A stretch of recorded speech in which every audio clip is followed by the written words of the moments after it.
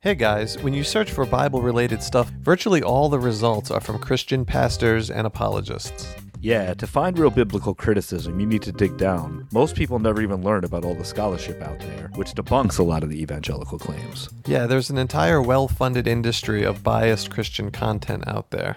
Our show tries to offer a counter-argument to them, but we rely on our listeners to keep the show going week after week. If you'd like to support the show, please check out our Patreon at www.patreon.com/skepticsbibleproject. Thank you to all those supporting us. We hope you enjoy the show. I'm John. And I'm Ben. And this is the Skeptics Bible Project. We read the Bible so you don't have to. I don't care too much for preachers. I don't like to go to church. But I'd hate to meet St. Peter when my body leaves this earth. Hello and welcome to the show. This is the Skeptics Bible Project. Happy to be back with you again today. We are going through Josh McDowell's The Evidence That Demands a Verdict, and we're playing a recorded talk that Josh gave outlining his basic arguments that he makes in his book, Evidence That Demands a Verdict, and his other book, More Than a Carpenter. Last time we were looking at Josh's points about the manuscript tradition. He is making the case that the manuscripts that we have in the tradition are very early, and they come very close to the time they were actually written down by the original author. Also, that we just have so many manuscripts, and all of this is evidence that we should trust that what is in the documents is true. We are breaking down those arguments, but let's continue on and see where Josh goes from here. The second question is very critical, and that's this one. How many manuscripts do you have? So what do you mean? Well, the greater numbers, say this is the original and here's the copies. The greater number of the copies that you have, the easier it is to reconstruct the original, the autographa, and check out any errors or discrepancies. No, that's absurd, because most of the copies we have stem from a copy. So yeah, you may be able to reconstruct what that copy said, but if you're talking about getting back to the very earliest manuscripts, we just have no access to that. Yeah, and I mean, I think it's like an important thing to remember that, like, he really harps on like the bulk of the manuscripts that we have. But the manuscripts that we have been preserved in three traditions: the Alexandrian text type, the Western text type, and the Byzantine text type. Most of them are late, and some of the traditions are better at preserving the text than others. So, like, just looking at like, oh, I have this many copies doesn't mean that many copies are good copies, because it really depends on the scribes that were copying them. And it depends on when they're dated. It's just a more complicated, reductive process than the way that he's making it sound. It's not as simple as just looking. You have more copies, so you can examine them, and that gets you closer to... I mean, if you had a bunch of contemporary copies and you could compare them, that would be true. But you don't have contemporary copies. You have copies from 100 years apart, from 75 years apart. You have a fragment here. You have a complete document from 300 years later. So it's a more complicated process than that. Yeah, and most of those manuscript traditions, though, they don't date back to the original autographs. They date back to a copy. Because once the church started exploding in the Roman world, they started producing lots of copies. But those copies were not based on the original autographs anyway. And we have no access to the original autographs. And like I said earlier, the more fragments we find, the earlier fragments we find, the more variants we find. And the fact that we have almost nothing for the first 200 years of manuscripts that were being produced, that tells you that, there's people that think that, entire sections there's scholars that would say entire sections of Paul's letters have been changed and altered, and we just have no access to it. They come to that based on like a literary analysis of the words he uses and says this writing style is completely different here and there. And we have no access to that. And so it's very possible that all the copies that we have are based on something that had already been redacted and edited. And then the entire game of telephone that happened after that was all based on that one copy.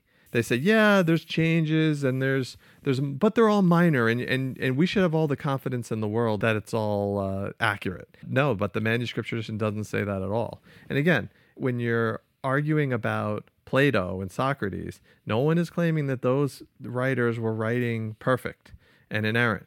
But with the Bible, that's what they're claiming. So extraordinary claims demand extraordinary evidence, and that sort of evidence is just not here. Yeah, I thought you raised like a point that's super important, and that's our copies may get us back to the earliest copies that we have. So we might be able to reconstruct to a certain extent that fragment of John that we have from 40 years after John was written. But that's still not the original John. We don't know what the original John was. We don't know what happened in that 40 years with all the copying that happened. And there was a whole process before John wrote his gospel where stories were being passed around and sources were being exchanged, and all that stuff could have been being changed and altered and exaggerated. And, we see a bunch of different sources intermixed in John's gospel, especially like the sort of consensus is there were two authors at least of John, and that they used different sources and added different materials. You have doublets everywhere. So even getting you back to that fragment, which is the closest that we'll ever get unless we find the original autograph, that's the closest that we can reconstruct, is not the same thing as the original document, because we don't have access to that document. We only have access up to the earliest thing that we have. And I should say that there is tangible evidence of these documents being changed. In the manuscript tradition, yes, we see that, but we see that in the Bible itself. And one example I can give is the synoptic gospels. So if you've listened to this show, you know that Matthew, Mark, and Luke are considered synoptic because they come from a source. And Mark is believed by most scholars to be the original. And Mark is very simple. But if you read Matthew will take the text of Mark word for word, almost word for word, but then he'll add in things that embellish the story. So in the resurrection account in Mark, the women go to the tomb, they find a young man, they don't find Jesus, they run off scared, and they don't say anything to anybody. But the same story in Matthew is told in very similar language, but Matthew says, well, I don't like that. So he adds in an earthquake and an angel descending from heaven. And this happens in Matthew over and over and over. So what you have in the very writing of the Bible itself is the author taking the original testimony of Mark or the original document of Mark and altering it and exaggerating it for his own purposes. So yes, in the manuscript tradition, we see it being edited and changed. But even in the Bible itself, there's evidence of this. Yeah, I don't know if in the book he gets into the priority of Mark, Q. I mean, this is all fascinating stuff that really, this is evidence that actually does demand a verdict. It's essentially consensus that Mark is the earliest gospel. And that just makes sense because, like John said, you see Mark being used by Matthew and Luke and exaggerated in different ways, but used verbatim in certain spots. But then there's another source that is hypothesized that explains the way that Matthew and Luke agree but disagree with Mark, or Matthew and Luke have stories that are the same that aren't contained in Mark. And that's the Q source. And so that's another source that we have absolutely no access to except the reconstruction. And that reconstruction, again, is based on the Gospels that we have. And also, people use sometimes the Gospel of Thomas to reconstruct Q because a lot of the sayings in the Gospel of Thomas, a sayings gospel, another gospel that he doesn't talk about that may be contemporaneous with these Gospels. Some people think it's even earlier than some of the Gospels. So it's just weird. This is just not a way historians speak about this stuff. And, John keeps saying it, and I guess I'll keep harping on it too. It's frustrating. We're not historians ourselves, but listening to historians talk about it and reading historians because we want to get good takes on this stuff, it's very frustrating to hear these weak arguments that are just not historically informed at all and are very misleading to the audience. Yeah, he's a pastor who's framing it in very simplistic, I would argue almost talking down to the audience at times, but very simplistic manner to get you to the end point. But he's really crafty in what he's leaving out. Again, if you're interested in this stuff, like you shouldn't be going to Josh McDowell. There's a lot of great resources out there. You know, you can take a course, an introduction to the New Testament from Yale University on YouTube. I actually have a quote from Bart Ehrman that kind of like is an overview of some of this stuff too that I thought would be interesting. Yeah, go for it. He says, "It's true, of course, that the New Testament is abundantly attested in the manuscripts produced throughout the ages. But most of these manuscripts are many centuries removed from the originals, and none of them perfectly accurate. They all contain mistakes. Altogether, many thousands of mistakes.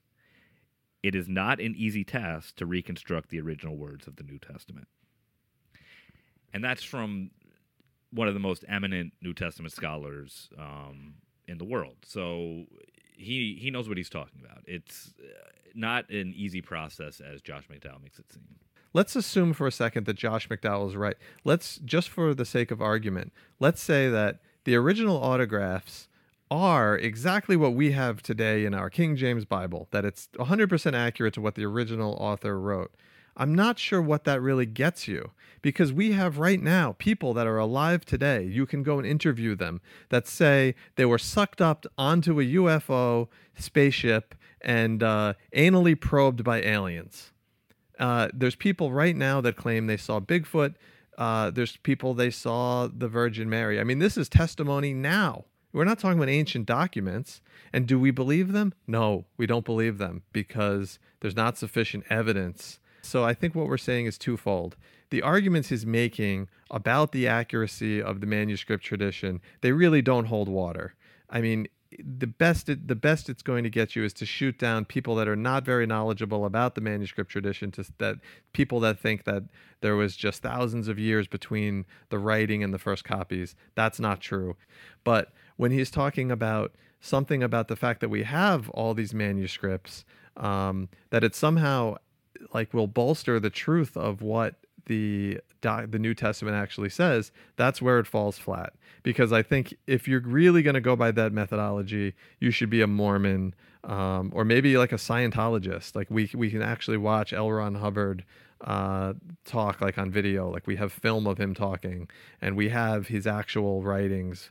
And we're like super high degree of confidence, way more than anything in the New Testament, what L. Ron Hubbard wrote and what Joseph Smith wrote in the context of Mormonism. I mean, I saw Bob Marley talk about he saw the holes in Haile Selassie's hands from because he was the reincarnated Christ. So I mean, that's pretty good testimony from Bob Marley.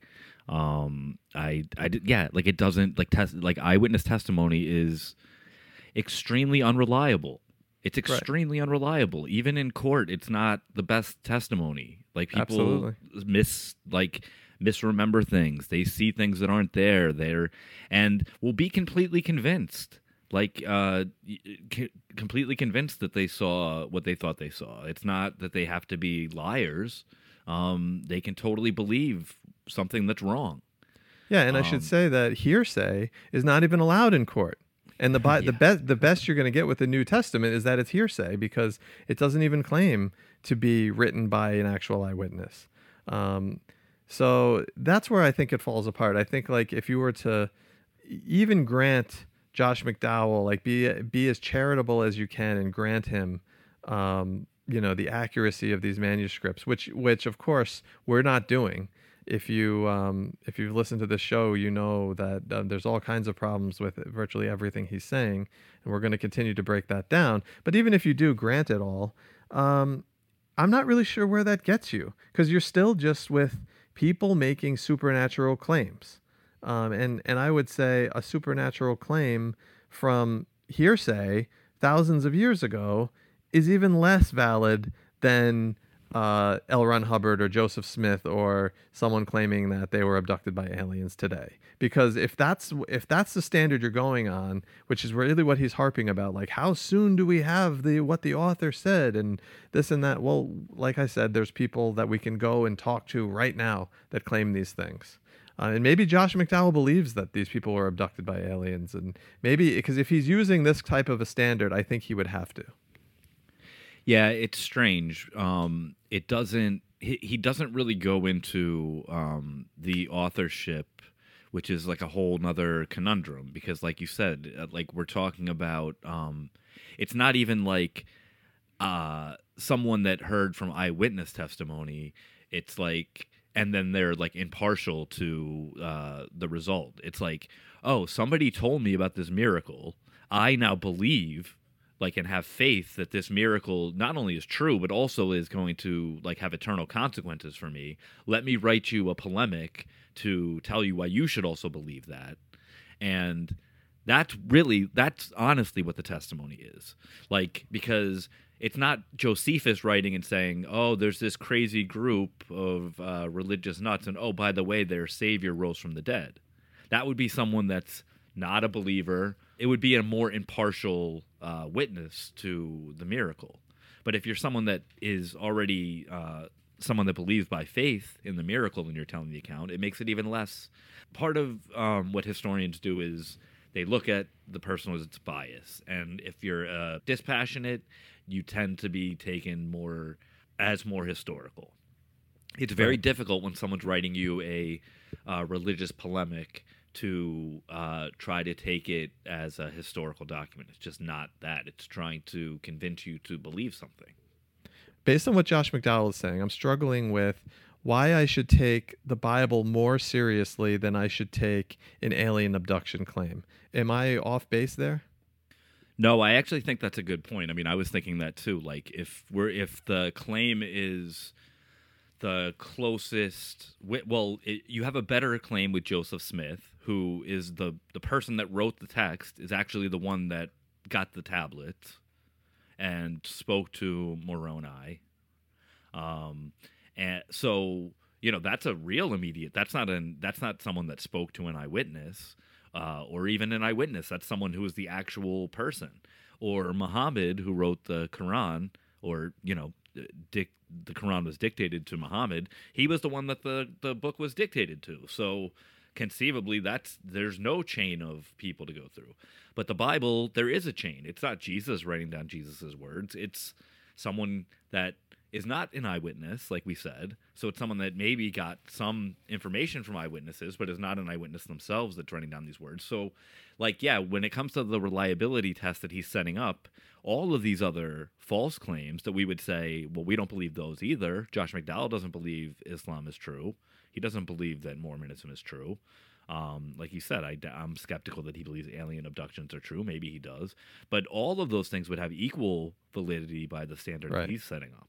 Yeah, right. I don't see any difference, and I would say that those things there's more reason to believe someone that you can go and speak to now that says they were abducted by aliens. Yeah, by his own methodology. We should really believe alien abductions. That's just one example. I mean, any supernatural claim, because his methodology seems to say if you can get really close, like really accurately from the person that originally made the claim, then that's more reason to believe it. Yeah. And that's really like everything he's saying up to now is driving toward that point that he's going to make.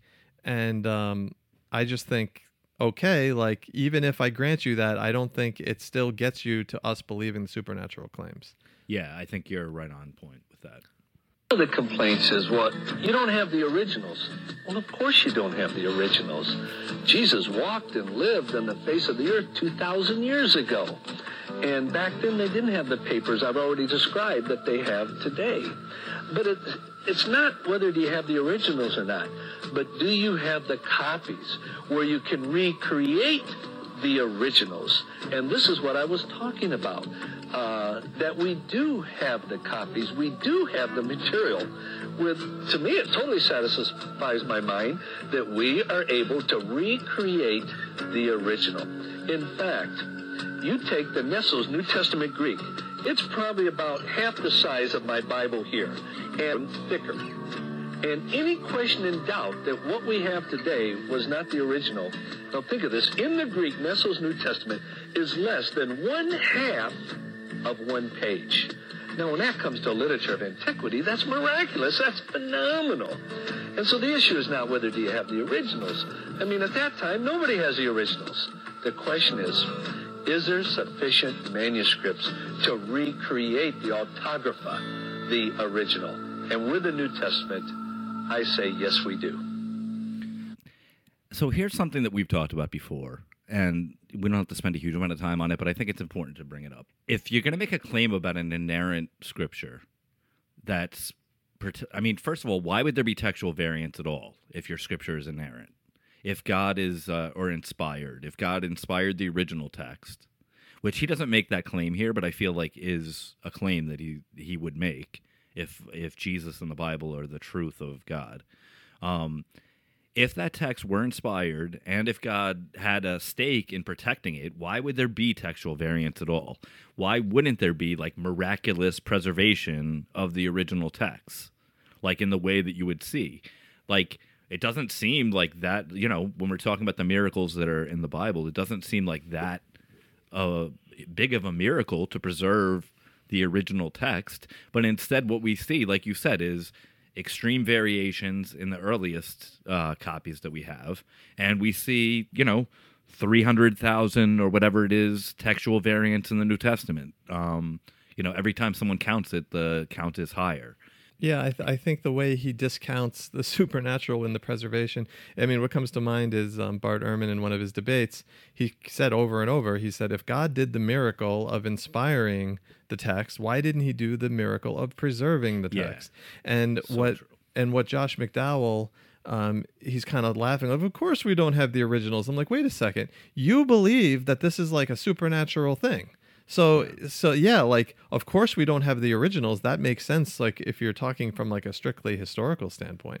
But if you're talking from the standpoint of a believer that thinks that like God wants us to obey every word in this book, and all we have is a recreation of what the original said, he won't say this, but an obviously imperfect recreation, which is why scholars have been debated all these things for millennia. We simply don't know what the original said on many important doctrines. We've gone through this. If you want to go back and listen to our series, Bible Blunders in a Church Divided, we go through a lot of these. And yeah, there's all kinds of problems on major doctrines, which is the whole reason that the church is divided, because we simply don't know either what the original said, or sometimes it's ambiguous. We don't even know what they were talking about or what the point they were trying to make, or sometimes they're just silent on key important issues. Like, is the Trinity important? I would say the Trinity is important if you're a Christian. And the views on the Trinity from the very beginning of Christianity have been a total slugfest, with people claiming the other side is heretical, all the way up till the modern day, to the point where the average Christian, if you ask them about the Trinity, they have no idea how to articulate it, or they articulate it in a way that's historically been considered a heresy. And why is that? Well, it's because the New Testament doesn't speak clear on that. And yeah, I think it's important to have what the original said so we understand what the intention is. Yeah, I mean, the only thing I was going to say is, like, this is one of the earliest critiques that Islam had of Christianity. And it was that your text is not put together in a scientific way. Our text is. Your text was not preserved. Our text is. And some of the earliest textual, like the sort of like proto-textual critics were Islamic critics who were ripping apart the Bible because they found all the contradictions.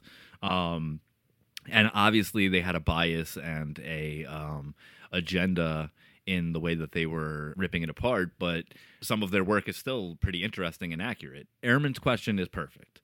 If it was inspired miraculously, if it's supposed to be inerrant in the original document, which is what the claim of the, like we spoke about before, what's the claim of the the Chicago Statement on Inerrancy makes, that the original documents, I mean, it makes some crazy claims. It actually says the original documents are inerrant, and it also says basically we have the original documents. Like, now, both those things are false, and I think we've showed that. If you're claiming that the original documents that we don't have are inerrant, then why would you not have a God that is protecting them so that we still have that preserved copy? Yeah, and he doesn't answer that. I think that is the key question here. And I'm even willing to grant him things just for the sake of argument that I still don't think it really gets you very far. Yeah, I mean, I think you're right. So there's just two overarching problems. One, he's setting up a standard that doesn't prove what he's trying to prove, and two, even that standard is really a failure. He doesn't really even measure up to his own standard if you're really being critical about it. In comparing with secular literature, for example, Caesar and the Gallic Wars, 10 manuscripts. But nobody in university questions that Caesar fought the Gallic Wars, and for a long time he was the only one that ever survived that wrote about it. 1,000 years, the closest manuscript after he died, and there's only 10 manuscripts. Of Plato, 7 manuscripts. Of Tacitus, the Roman historian. Right now, there's less than 20 manuscripts that have ever survived. And then Thucydides, many people consider Thucydides one of the most accurate historians of antiquity. And yet there's only 7 manuscripts.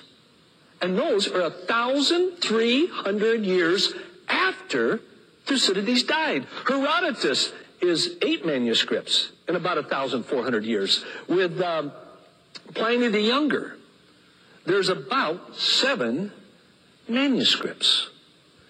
With Sophocles, 193, which is one of the most. Euripides, 9. The men and women. Aristotle, there were 13. Now it's up to 49 they've discovered.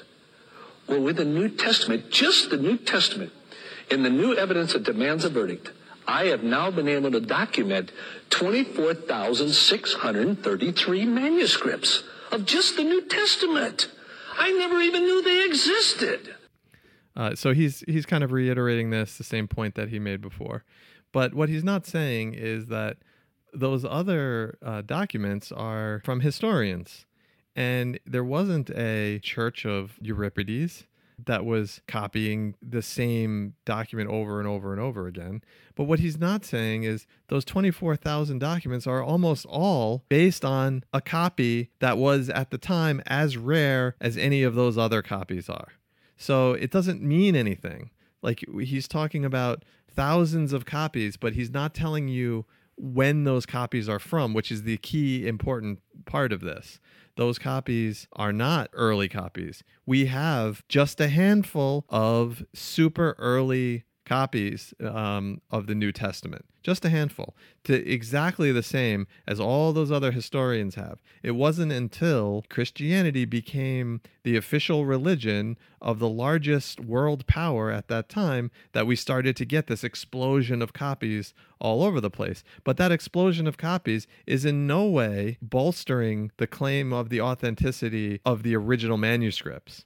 Yeah, it's like a flashy object to distract you. Like, it really doesn't prove anything. Like, the number of copies is just a red herring. It's an interesting fact, but it doesn't have anything to do with the historical authenticity of the original document or whether we have access to even that original document, both of which are questions that he doesn't really seem to be too concerned with right now. But I think it makes sense for him to start with the number of documents in antiquity, and this is papyrus and how it's constructed, because that's the secondary question.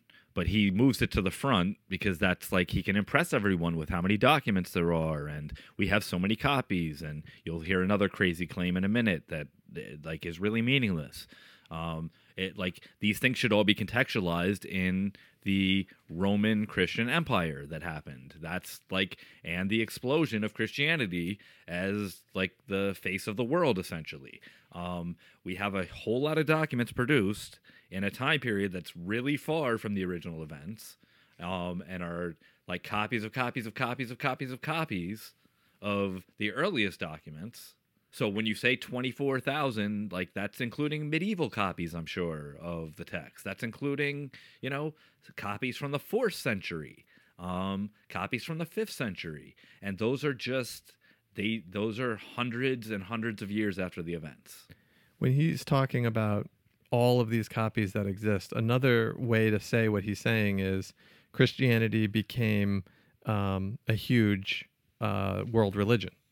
I mean, that's what he's saying there. It became a huge world religion, which is why we have all the copies. But again, that doesn't get you any closer to talking about the authenticity of the original manuscripts, which is what he's trying to do. Any copies that you have, from the 6th century have absolutely nothing to do with the validity of what the original said.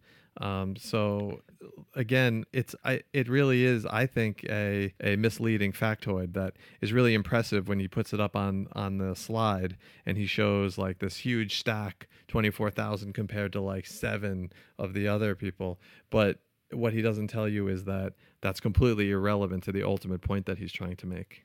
Yeah, I mean, I think this is akin to like a sort of another apologist trick where they always used to say, the Bible is the biggest selling book in the world, or it's like sold more copies than any other book, or it's been read more than any other book of all time. And it's like, well, yes, it was the book that was like when the discovery of the printing press happened, it was literally like the only book that was being printed.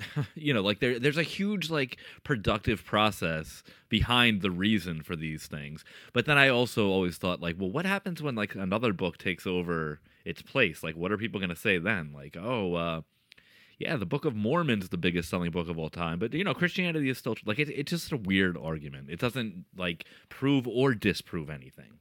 Yeah, I was going to make that one selling book. I was going to make that same point. So let's say we go 2,000 years into the future from now, and Dianetics by L. Ron Hubbard, became the official religion of the new America.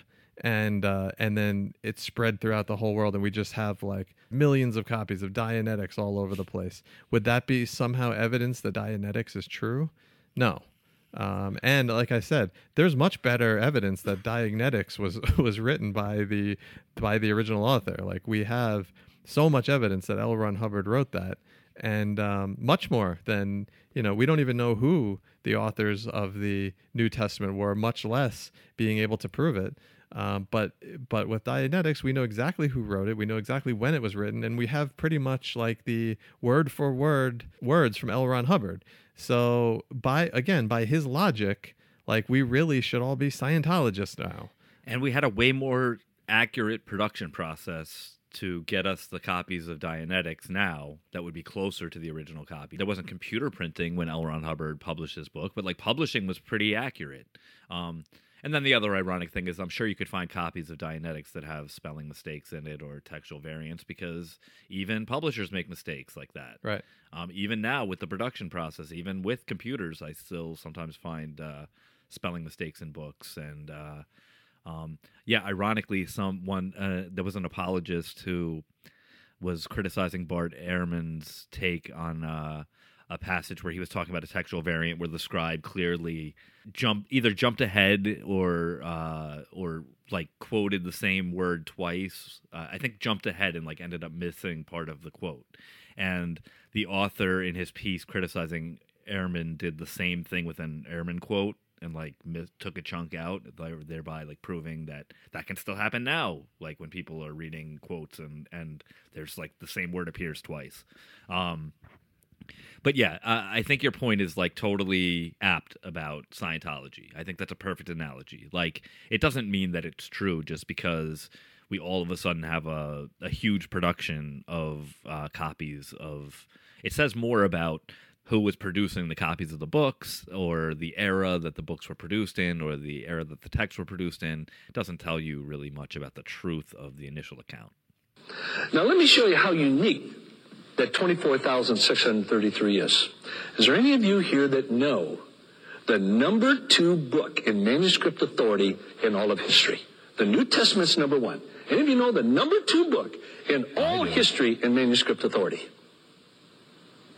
Homer's The Odyssey. The Iliad by Homer. 643 manuscripts. That's number 2 in all history. And yet it's interesting, to this day, I've yet to find a teacher or a professor that knew that. I didn't even know it until I set out to make a joke of it. Just number-wise. The reason that he can't find anyone that knows that is because it's irrelevant and not important. It doesn't mean anything. No one's claiming the Iliad is inerrant and perfect.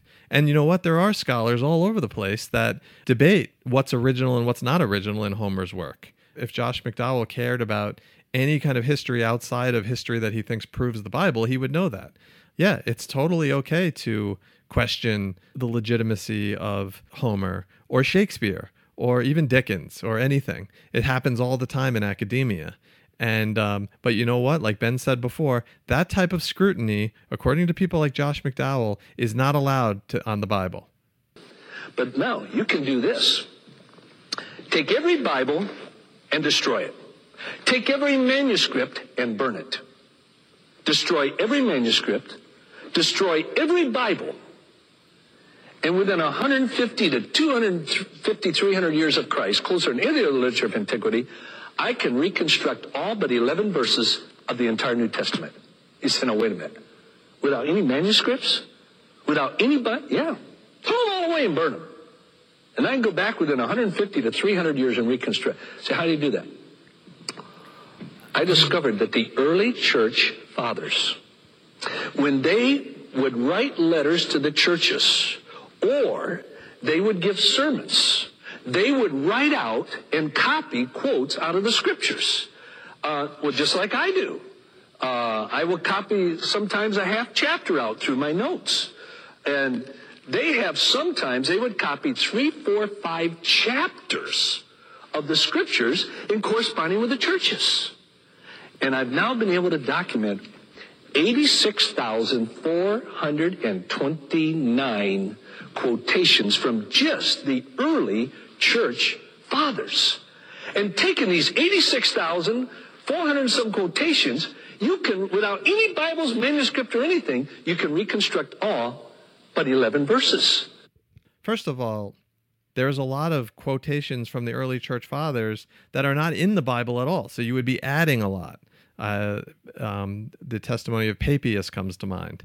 And, we can get into that also. But I think this is completely misleading what he's saying here, because he's not telling you that the church fathers quote a lot of stuff that we don't find in the Bible now. And they quote a lot of stuff that is extra biblical, like apocryphal, and things that used to be considered scripture, like the Shepherd of Hermes or the Book of Enoch, that is no longer considered scripture, or only considered scripture in certain denominations. Yeah, it's a crazy thing. Well, I mean, first of all, this means nothing. I almost feel like he's like a magician that's just running distractions. Look over here, watch like my hand, and I'm gonna it doesn't really matter that you could reconstruct it. I don't understand why the date is like moving when he talks about it. He says 150 to 300. So is it in 150 years after you could do it, or is it 300 years after? Like, I don't understand that part either. And yeah, like, first of all, you wouldn't have a text to reconstruct it. We maybe need to do like a whole episode on this, because I feel like it would be interesting to look at what the church fathers actually say. Because like John said, they quote not just the Bible, they quote other books that they considered scripture. They quote the Bible in a way that is not accurate to different versions of the text that we have. There's definitely textual variants in the church fathers as well. And they believed a lot of crazy stuff that Josh McDowell would condemn as heretical or before orthodoxy, and there was definitely some unorthodox positions that the earliest church fathers had.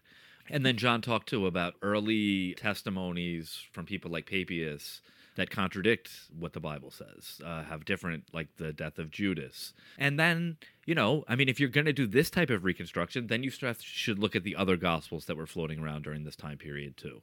There are definitely other Gospels that we know that could be contemporaneous with the church fathers. The whole premise of his whole argument doesn't make any sense the more I think about it. First of all, when he talks about the early church fathers, he's talking about what later became known as the Orthodox church fathers. The heretics are not in that. So if you threw the whole Bible out, like you said, if you burn every copy of the Bible, now you're left with just what ancient people said. So if you're talking about what the quote-unquote heretics said, okay, you know how early Marcion is, Ben? Marcion is early. In fact, some people think that Marcion was one of the authors of the original Gospels. Or that they're using Marcion as a source for the Synoptic Gospels. And Marcion was considered a heretic. The premise of what he's saying is wrong because he's only pulling out the people that later became considered Orthodox.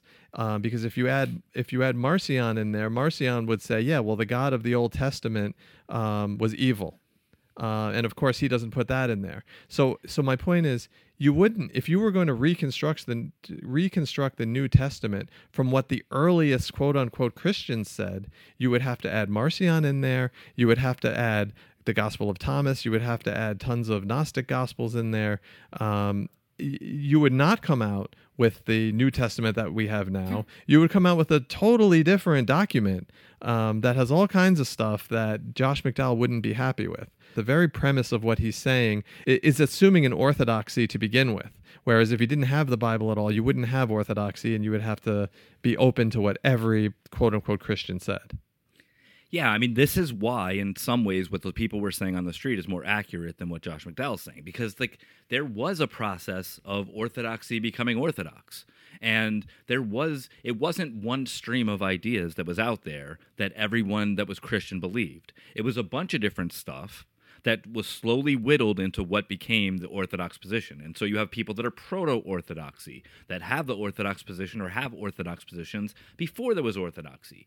But that's not the same thing as saying that they were accepted as Orthodoxy during that time. They weren't necessarily. And even in the Bible, you have rivalries between people. You have Paul talking about other teachers. You have Paul seemingly going against James. You have James seemingly writing against Paul. You have Paul talking about Paul fighting with Peter. It just makes a lot of false assumptions. It assumes this sort of monolithic Christianity that existed at that time. It assumes that you could recreate the scripture that you don't have just by the quotations from early church fathers, which you would only know selectively what to choose if you had the Bible beforehand. Otherwise, you would end up with a bunch of other stuff that's not scripture that they're saying is scripture. You would have different books that they claim are part of the Bible because there was no canon when the early church fathers were writing that you would have to contain, like the Shepherd of Hermes. I mean, during that time period, if you're reconstructing like you're in that time period and not just like playing a false game of history, then you would have to include, all those heretics, like all those people that the proto-church fathers that we now take their letters and say they were right. You would have to take the people that they were writing against and take anything that they were saying and say, well, maybe this is actually in the Bible too. Like that reductive process is just like complicates things even more. I guess the most charitable way to define what he's trying to say is that what became Orthodox Christianity and the Bible that we have today is largely contained in what some early church fathers said, which is really a meaningless statement because he's leaving out a bunch of other early Christians and he's leaving out a whole bunch of other texts. But I think it actually is a fascinating thought experiment if you were to just take the testimony of the earliest Christians and then construct a holy document and see what you come up with. And it wouldn't look like the Bible that we have today. I mean, some of it would definitely be in there, but you would have a lot of other stuff that people like Josh McDowell wouldn't be quite so happy with. Yeah, and I mean, I think it's really important, and it's a distinction that evangelicals and apologists will never make, but it's really important to understand that what even was Orthodox in 300 by the time of Constantine's council and like the official canon was not necessarily the same thing that's in the original texts.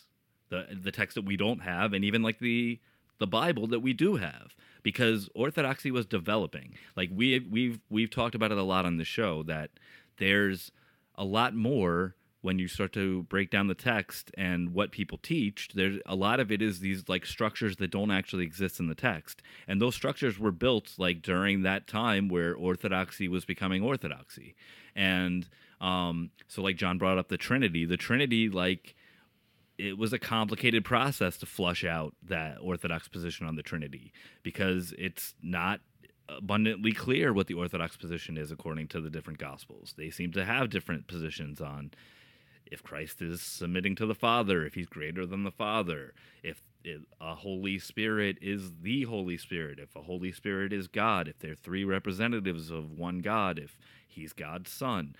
All these things are ambiguous in a lot of the Gospels, or very ambiguous in Mark, the earliest Gospel. And a process of Christology happens. So, like, all of these things are, like, we shouldn't just assume that the orthodoxy that we have today existed in the early church. But yeah, it would be interesting as a way to look at the early church fathers to try to reconstruct, like, what would the Bible look like if we took the early church fathers, like, in a totality, and took what they said as early witnesses without using the Bible as a guide. Yeah, like I said, I think it actually is an interesting thought experiment. One example I just want to give to back up, like, our point here. Papias is an early church father. Extremely early. And I don't know how many of you are familiar with the story of Judas in the Bible, but in the New Testament. But Judas, after having betrayed Jesus, was so wrought with guilt that, and it's actually a pretty big contradiction in the Bible itself as to, what Judas did with the money, and then he bought a field, and then he killed himself in the field, and there's two different versions of this story, but basically it has to do with that. But there's another version of this that's quoted by Papias, and I'll just read it. Judas walked about in this world a sad example of impiety, for his body having swollen to such an extent that he could not pass where a chariot could pass easily, he was crushed by the chariot so that his bowels gushed out.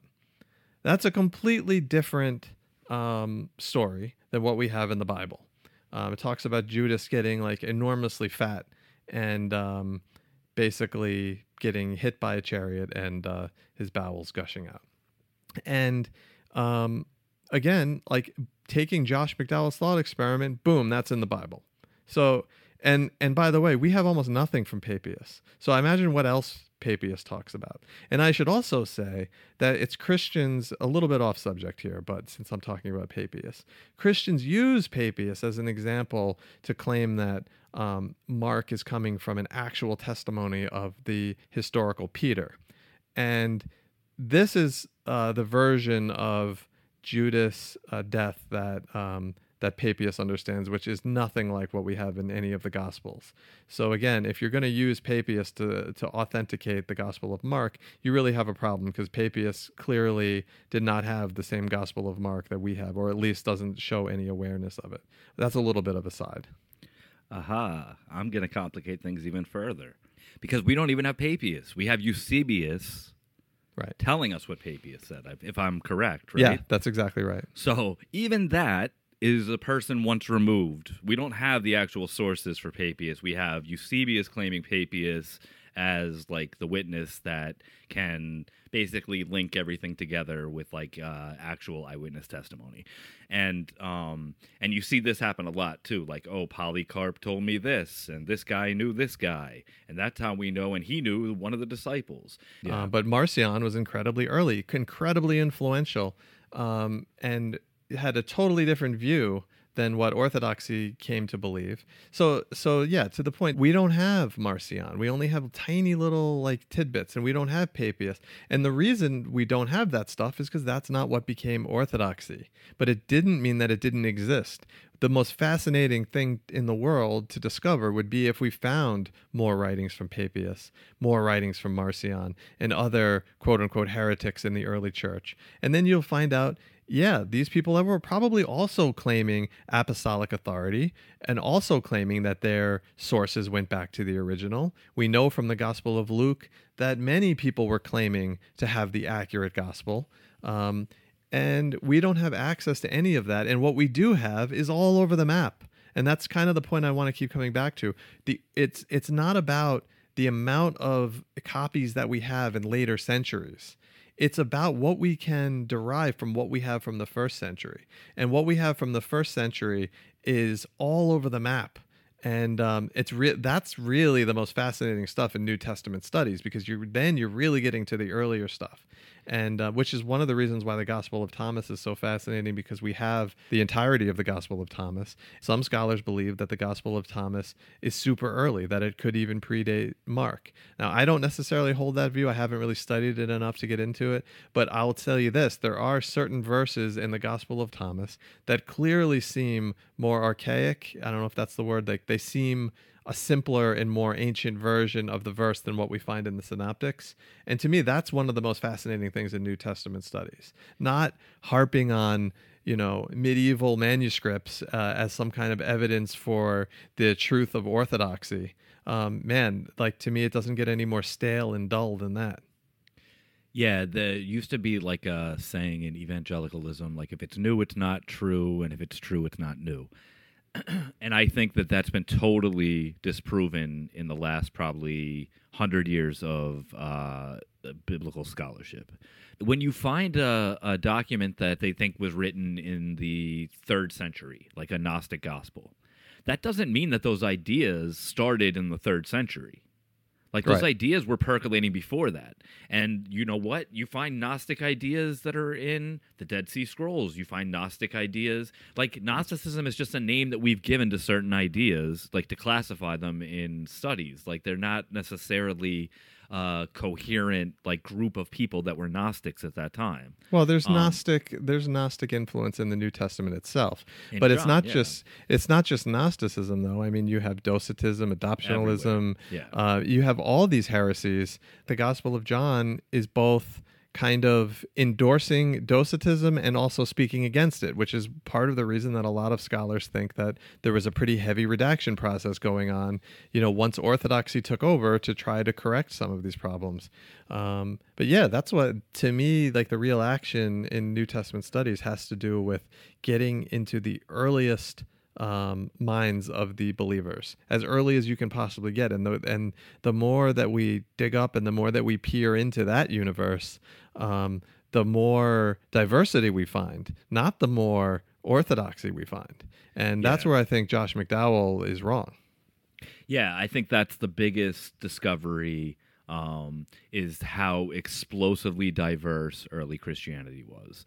How it was not a coherent group of people that all had some sort of an orthodoxy. For example, the Apostle Paul, like Paul's genuine letters in the New Testament, like, there's not a lot of information there's almost nothing about the historical Jesus. Christianity was, like, extremely adaptable. I think that's part of the reason it was successful. And I think, like, its beliefs were extremely divergent. So that's why you have different baptismal formulas in the Bible. That's why you have different practices in different communities. That's why, and that's just in the Bible. And like I said, all these gospels that we're discovering, different religious beliefs that are all, if you don't put them all under the banner of Christianity, it's only because you're reading backwards, like some sort of an orthodoxy that didn't actually exist at the time. So the interesting thing is to put yourself in that time and try to make sense of the diversity that was under the banner of Christianity. And I think that's a much more interesting perspective. Like John said, who cares about the medieval documents? It's much more interesting to talk about the diversity of early Christianity. So, Ben, I'm kind of, I was telling myself I'm not going to bring this up, but I think I'm going to bring it up. And you know what else you would have to include if we were going to talk about the testimony of the early church fathers? You may guess what I'm going to say, but it has to do with Clement of Alexandria. Yeah. The secret gospel of Mark. And it actually brings up an interesting point, because I almost brought it up before and then was like oscillating probably for the same reason as you. Yeah, so there's a whole story here, and I'm not going to get into it, but if you're interested, and we're definitely going to do episodes on this in the future, but the secret gospel of Mark, it was a scholar named Morton Smith who claims to have found a letter from Clement of Alexandria tucked away in a library, and he photographed it and then and then moved on, and then the letter was lost. And it claims to have Clement of Alexandria talking about a version of the Gospel of Mark that he had, and he was talking about whether or not it was genuine. And he talks about how Jesus was laying naked with a young man and teaching him all the wisdom of the world, or something to that effect. And many scholars, I don't know if you could even say it was a consensus, but many scholars believe this to be a forgery by Morton Smith himself, one of the few people who would have been able to actually produce a document like that, because he was an absolute brilliant scholar. So many scholars believe that this is not genuine, and some scholars think it is genuine, and some scholars are just on the fence with no opinion about it. But again, using Josh McDowell's criterion here, you'd have to include that because we, like, that document is just as dubious as many other documents we have. So again, you would have to add that into the Bible too. So now on top of Judas getting really fat and exploding being in your Bible, now we also have gay Jesus in the Bible. And I think many modern evangelicals would have a big problem with that. And many other people would find that totally liberating. Yeah, and I mean, I think, like, again, it's, if you're making the claim that he's making, then you can't construct something like with the assumption of orthodoxy and then make some sort of a claim that it's like, oh, it was supernaturally, like, that's sort of like the subtext of what he's saying. Like, look, it was supernaturally protected. We could have even reconstructed with just the church fathers. Well, no, we couldn't, because we don't have the document. So like we said, we would have to take everything.